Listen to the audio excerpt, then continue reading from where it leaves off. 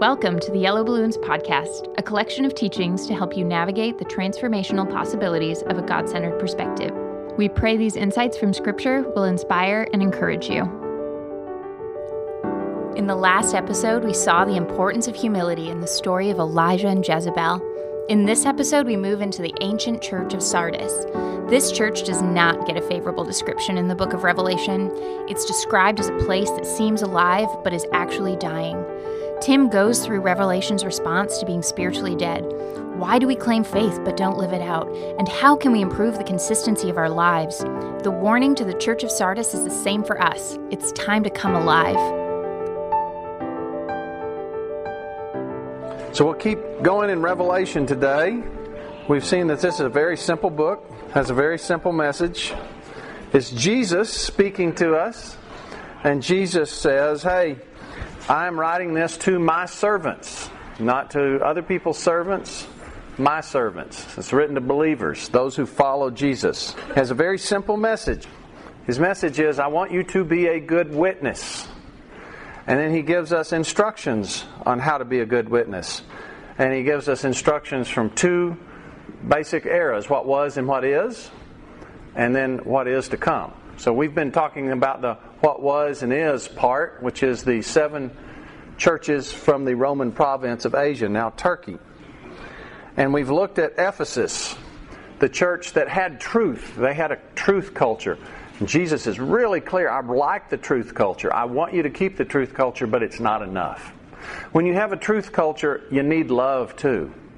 Or you just can't be the witness I need you to be. And then we look at Smyrna, the age of persecution in the church. Ephesus was the apostolic age. And Jesus says, look, I know people are dying. You're under tremendous duress in this era. I just ask you to do one thing. Embrace death. Just embrace it. Because in dying you live. Die to the world, die to self. That's the real source of life. In Pergamos, the capital of the Roman province of Asia, he says where the Satan's throne is. He said, you got a Balaam problem in this era.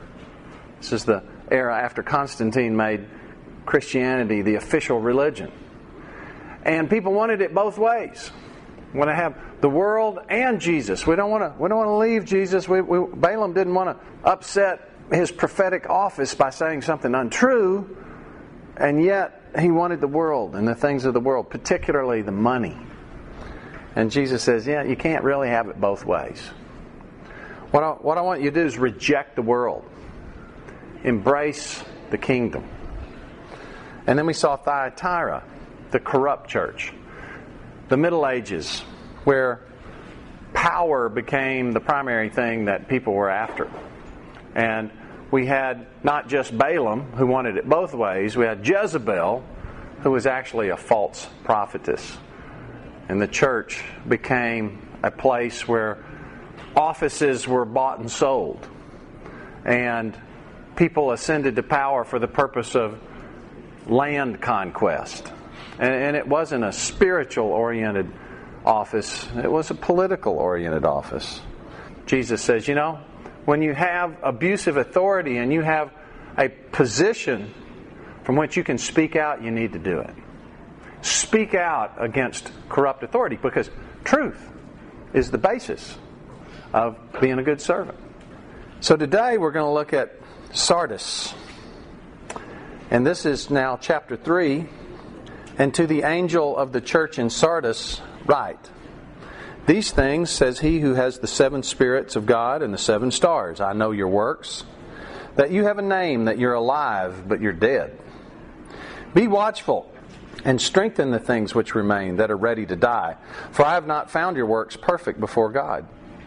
Remember, therefore, how you've received and heard. Hold fast and repent. Therefore, if you will not watch, I will come upon you as a thief.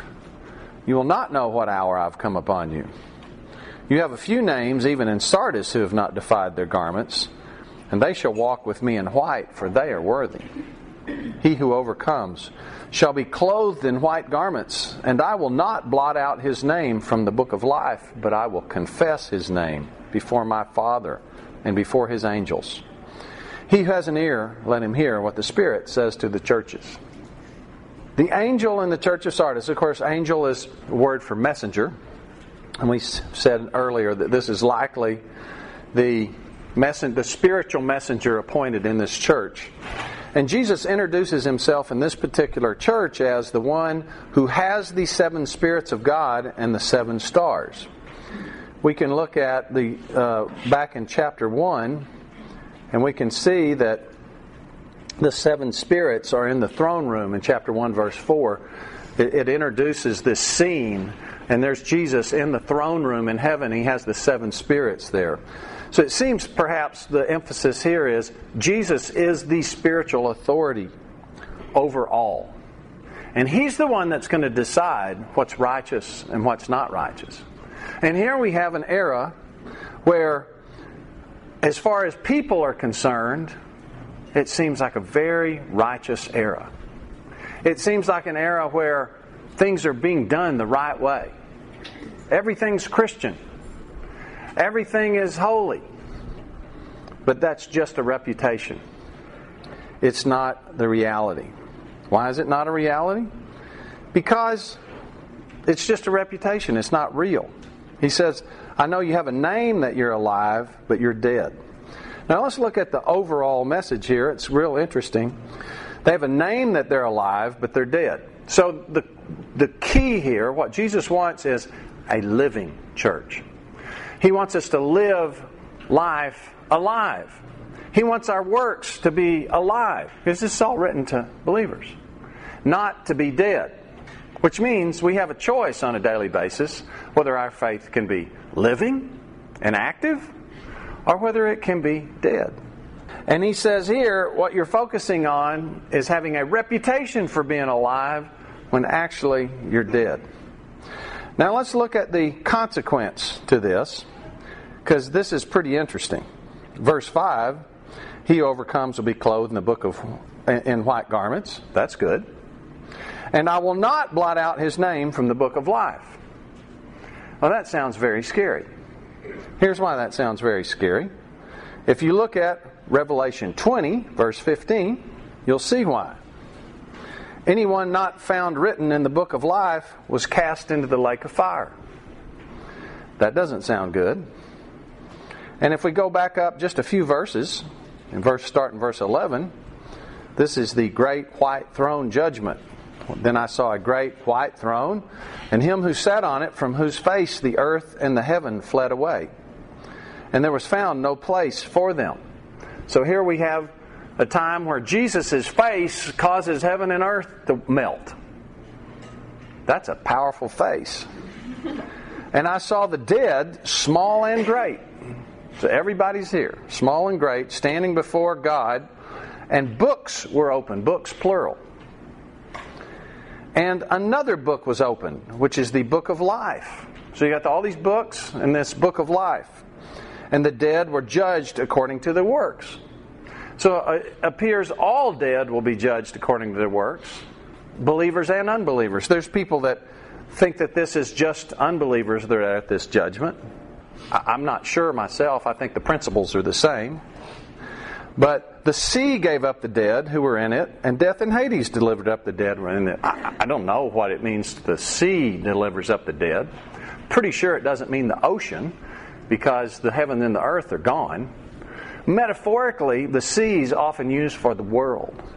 The world is in the scripture I'm talking about. The world is a chaotic place where you never know when the next storm's going to come up. There's no real form to it. It's just ebbing and flowing. And so perhaps what this means is the dead come from and death and Hades come, and then everybody else comes wherever they are. And then death and Hades are cast into the lake of fire. So we tend to think of Hades as the place where people remain forever who are condemned. But actually Hades is thrown in the lake of fire. It's actually the lake of fire that's the thing that continues on. and anyone not found written in the book of life was cast into the lake of fire. So, since this is written to his servants, what do we conclude from this? I think there's two possible conclusions. One is that he can fire his servants, and if you don't measure up, he's going to throw you into hell. He's going to throw you into the lake of fire. And so, it's all about performance. It's all about keeping up with what he's given us to do. That's one possible conclusion. That conclusion, however, flies in the face of basically everything else that Scripture says. So that one's probably not really available to us. The other conclusion, I think, is to marry this with one of the other churches that we saw, where it says that the second death will not hurt you.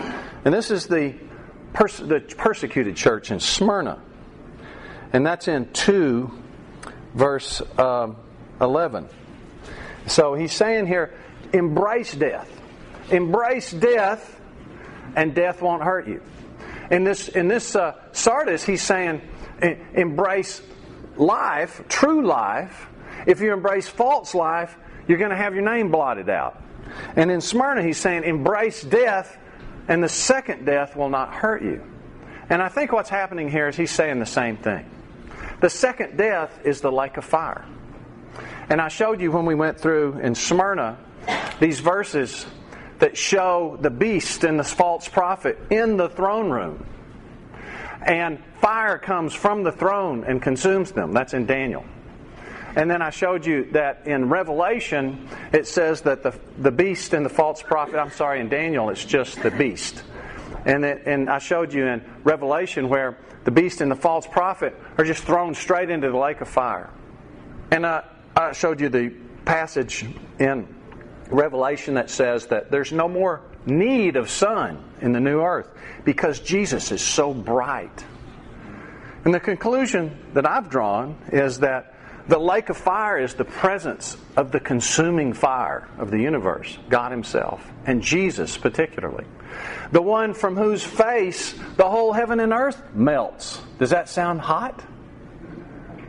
And so here you've got the presence of Jesus, and there will be those who bask in the presence, who revel in the presence, who have joy and take energy and life from the presence, and those who hate the presence. Like Gollum, the creature in Lord of the Rings that can't stand the sun. Even the moon bothers him because he's become a creature of darkness. When unbelievers are judged, it appears that their works are judged as well. And there are lesser and greater stations for them. But it's very interesting. There's a lot of things where it says, Jesus will say something like, it will be better for Sodom and Gomorrah in the day of judgment than for you, Capernaum. So here you got Capernaum, a righteous Jewish city. Humanly speaking, it was very righteous. That's the place Jesus chose to be His headquarters. And He said, in the judgment, it's going to be better for Sodom and Gomorrah. Well, Sodom and Gomorrah was a wicked place. He couldn't find 10 righteous guys. He said, if I can find 10, I'll save it. But it's going to be better for you in the judgment in Capernaum because what you saw should have made you do this. And if Sodom and Gomorrah had have seen that, this is what they would have done. You don't get told what would have happened very often. But it's going to be better for them. Well, that's fascinating. And then there's another verse where it's talking about Satan.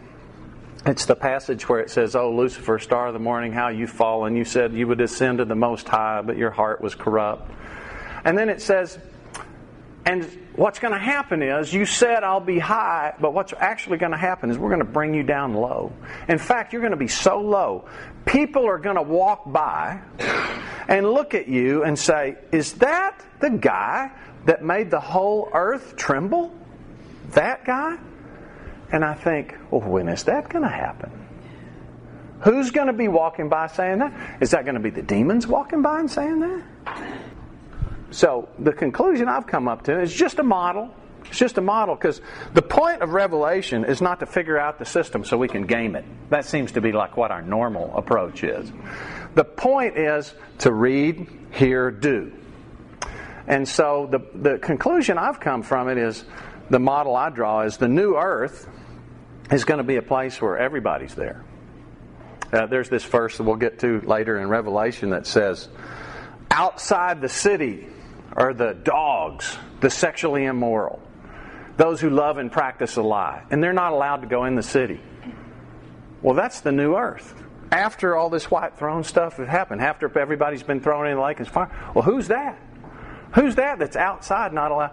So my conclusion is, it looks like the lake of fire is living in the new earth alongside the redeemed in the presence of Jesus, and not having been restored to having been restored to the point where it's a good thing.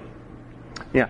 So therefore, it would seem to me like that if you're an unbeliever, the Satan would be like the worst of the worst, and he's the guy that people go by and say, "Is that who?" And maybe for others, it's not so bad.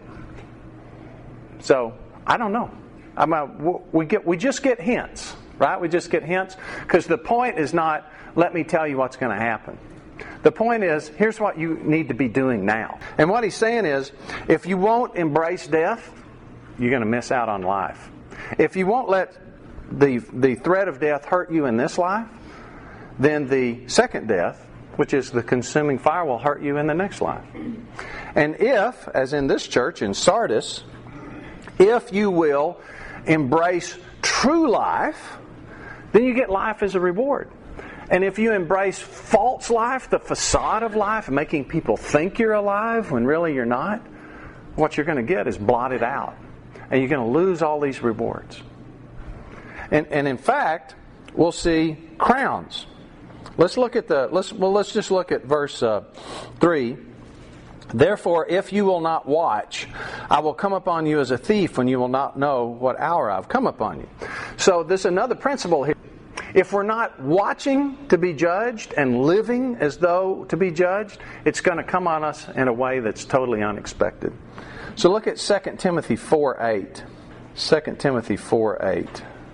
This is Paul writing, "Finally, there is laid up for me the crown of righteousness, which the Lord, the righteous judge," so this idea of God as judge is something that's on every page, "will give to me on that day, and not to me only, but also who have loved his appearing." Those who are watching. Are you watching? It's interesting here because Sardis was a city that was impregnable.